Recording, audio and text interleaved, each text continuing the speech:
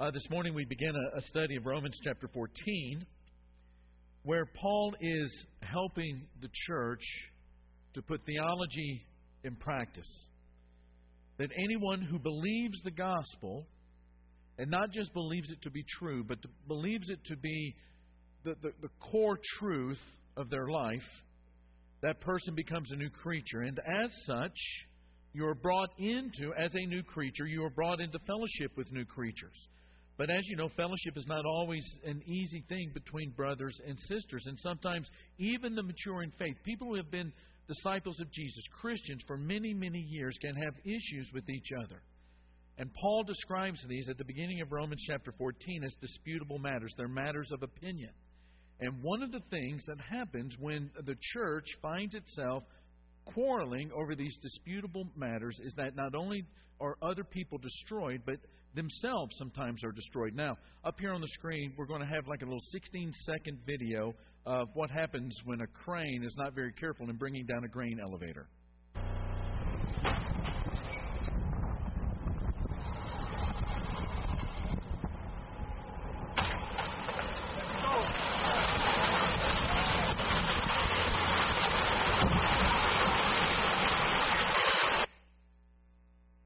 Everybody gets hurt. The crane gets taken down with the building. And that's what happens so many times when these disputable matters become matters of quarrel between brothers in the church. Everyone is hurt. There's collateral damage. And so Paul wants the church in Romans chapter 14, the church in Rome, to understand that the grace you receive is the grace that you give. And so Paul begins the chapter writing in Romans chapter 14, verse 1, you accept the one whose faith is weak, without quarreling over disputable matters. And then towards the end of chapter 14, he says, do not by your eating destroy someone, that is another person, for whom Christ died. Don't allow what it is that you're doing to destroy another brother in Christ, for someone for whom Christ has died. And then you drop down to verse 20, do not destroy the work of God for the sake of food. And what Paul is saying is you don't destroy people because people are God's work. And if we as a church and as individual members of that church endeavor to build people, then God is going to build His church. And so this morning we looked at the first three principles of acceptance that we find in chapter 14. Be impressed by the very fact that the Holy Creator God accepts you. We have to be impressed by the fact that God, who is holy and just and righteous, accepts us. Then number two, recognize that we have the same Lord in common, that we are both answerable to the same Lord. And then number three, identify your brother and sister, identify your family. That quarrel that you're tempted to have is with a brother. That quarrel that you're tempted to have is with your sister. And in the church, as a family, there is a lot of dysfunctionality that begins to make its way through the church family when these disputable matters become matters of fellowship. So what we want to do tonight, in the time that we have left, is to look at the remaining four principles of the seven that we find in chapter 14 that talk to us about acceptance. So number 4, remember the future judgment. Right after saying that we should not judge our brother, Paul says in Romans chapter 14, beginning in verse 10, why do you treat them with contempt? For we will all stand before God's judgment seat. It is written, as surely as I live, says the Lord, every knee will bow before me, every tongue will acknowledge God. So then each of us give an account of ourselves to God. Now, quite frankly, I don't think that you can read those words without remembering what it is that Jesus said in the Sermon on the Mount in Matthew chapter 7, verses 1 and 2. He says, do not judge, or you too will be what? Judged. For in the same way you judge others, you will be judged. And with the measure you use, it will be measured to you. Way too many disciples believe that Jesus is referring to suspending our critical faculties, that we no longer discern right and wrong. And if that were true, then we would not be able to follow the instruction that Jesus gives just a few verses later about recognizing false prophets. No, there is a sense in which judgment is part of what it means to be a discerning disciple. What Jesus, though, is referring to at the beginning of the chapter is the judgment that condemns people superficially.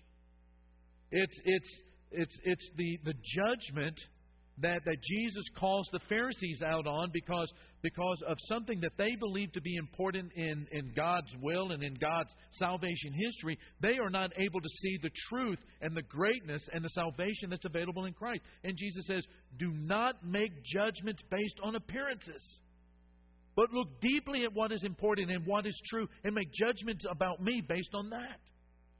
Now, what Jesus is saying in Matthew chapter 7, verses 1 and 2 is that when you judge somebody, and it's through superficial means, that is the measure that you will get.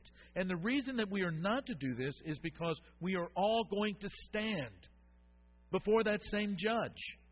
And Paul is helping the church to understand and to put into practice that it's silly to try to take the place of Jesus as the Lord, and it's equally silly and disastrous to take the place of God as judge.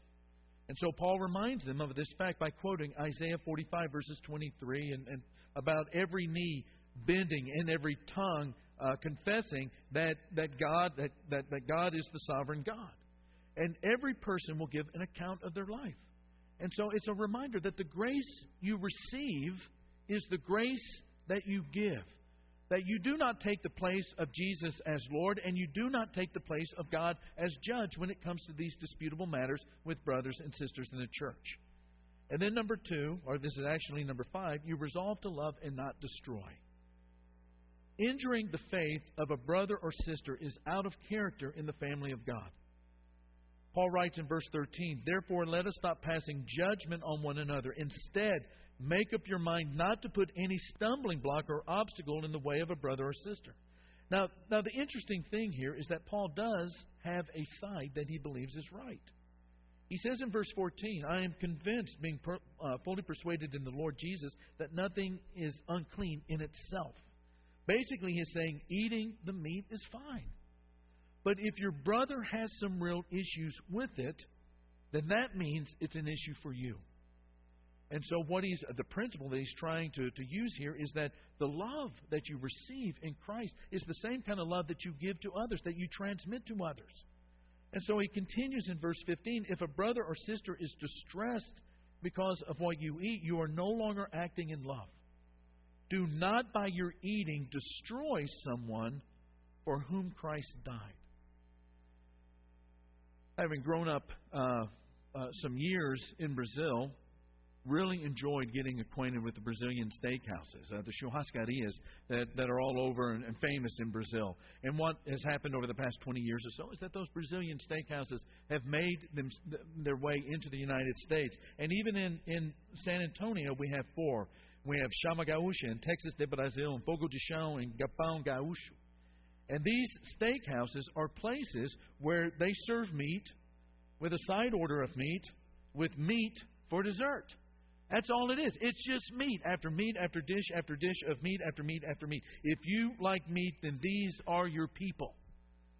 Now, if you have a brother or sister who has really an issue with the eating of meat, and probably in the time of Rome it had to do with the meat that was being sacrificed to idols, but you might have a brother or sister who has an issue with eating meat, might even be a vegan, you don't destroy that person's reputation.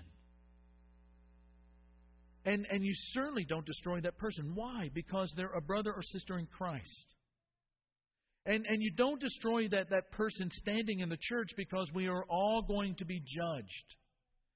And you certainly don't invite them to dinner at a Brazilian steakhouse when you know that they have issues with the meat.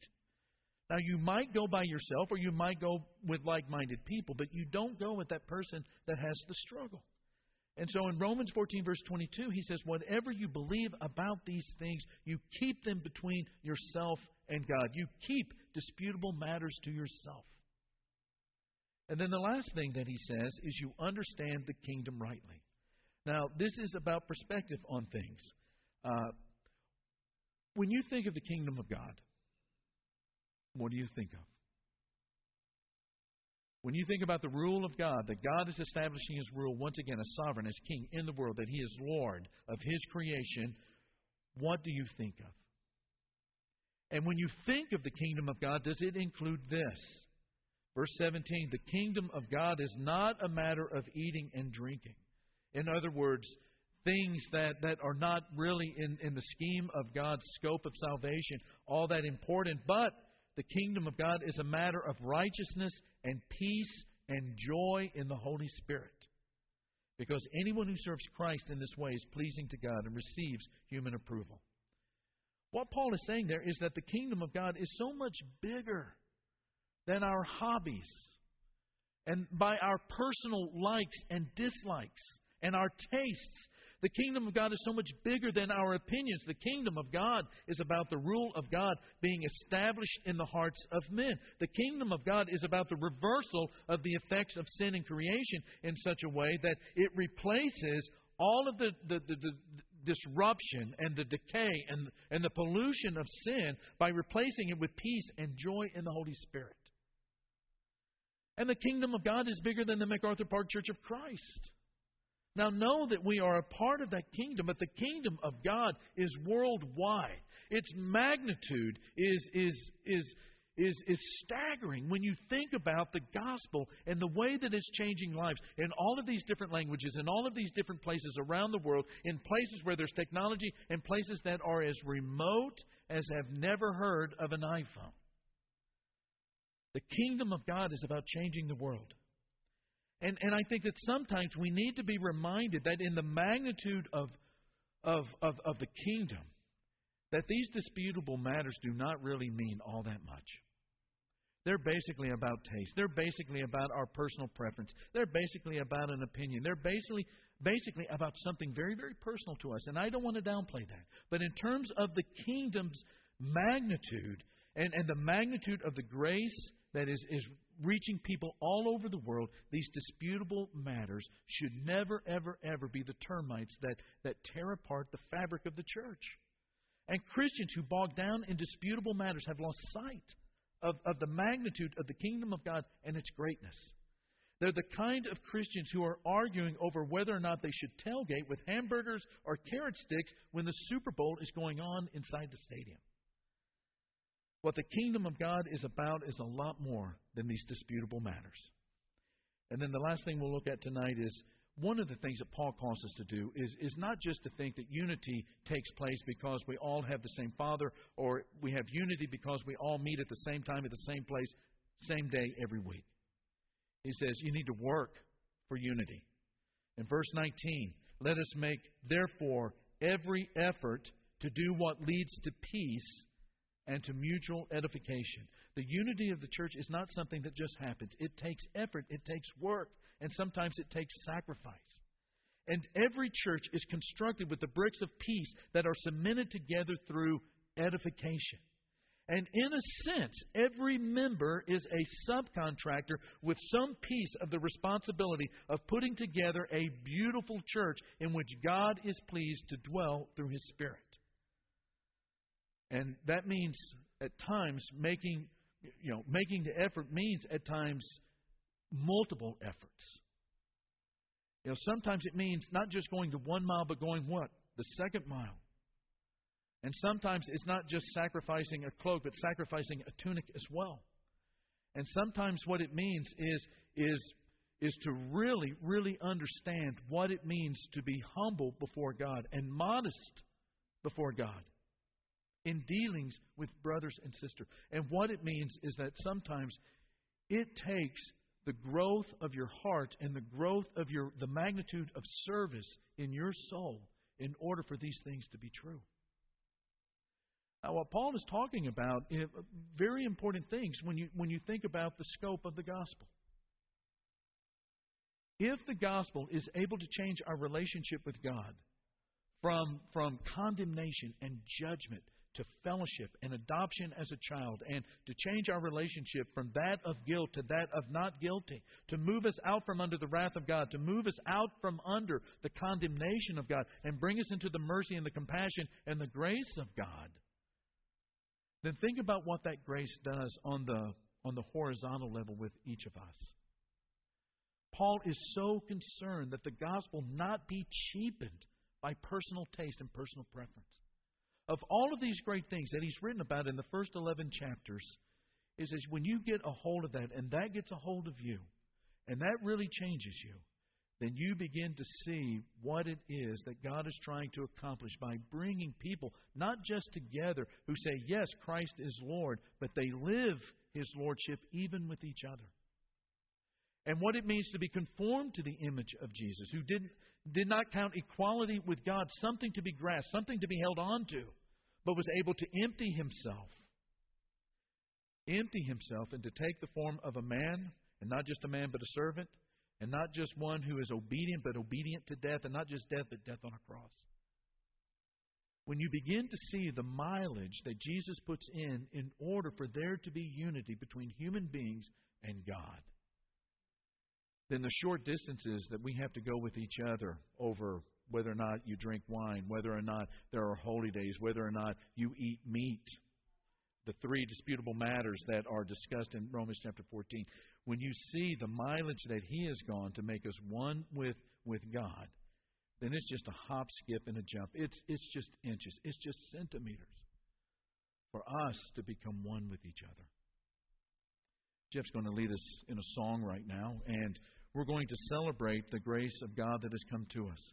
And we're going to have some of our shepherds come down to the front. And if there are those that tonight have some need that they want to bring before the church, a need for prayer, a need for baptism, then our shepherds are really eager to talk to you about that happening tonight.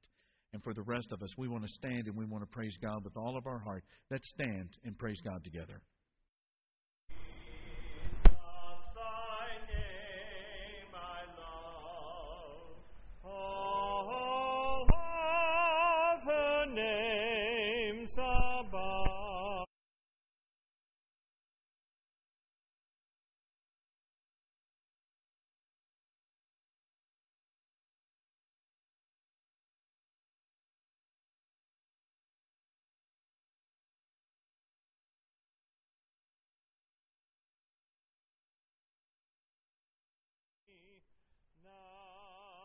Nothing apart from Thee, Jesus, my Lord. Please remain standing. For those who would like to take the Lord's Supper tonight, it's been prepared in this room in the back. If you'll go there while we sing the last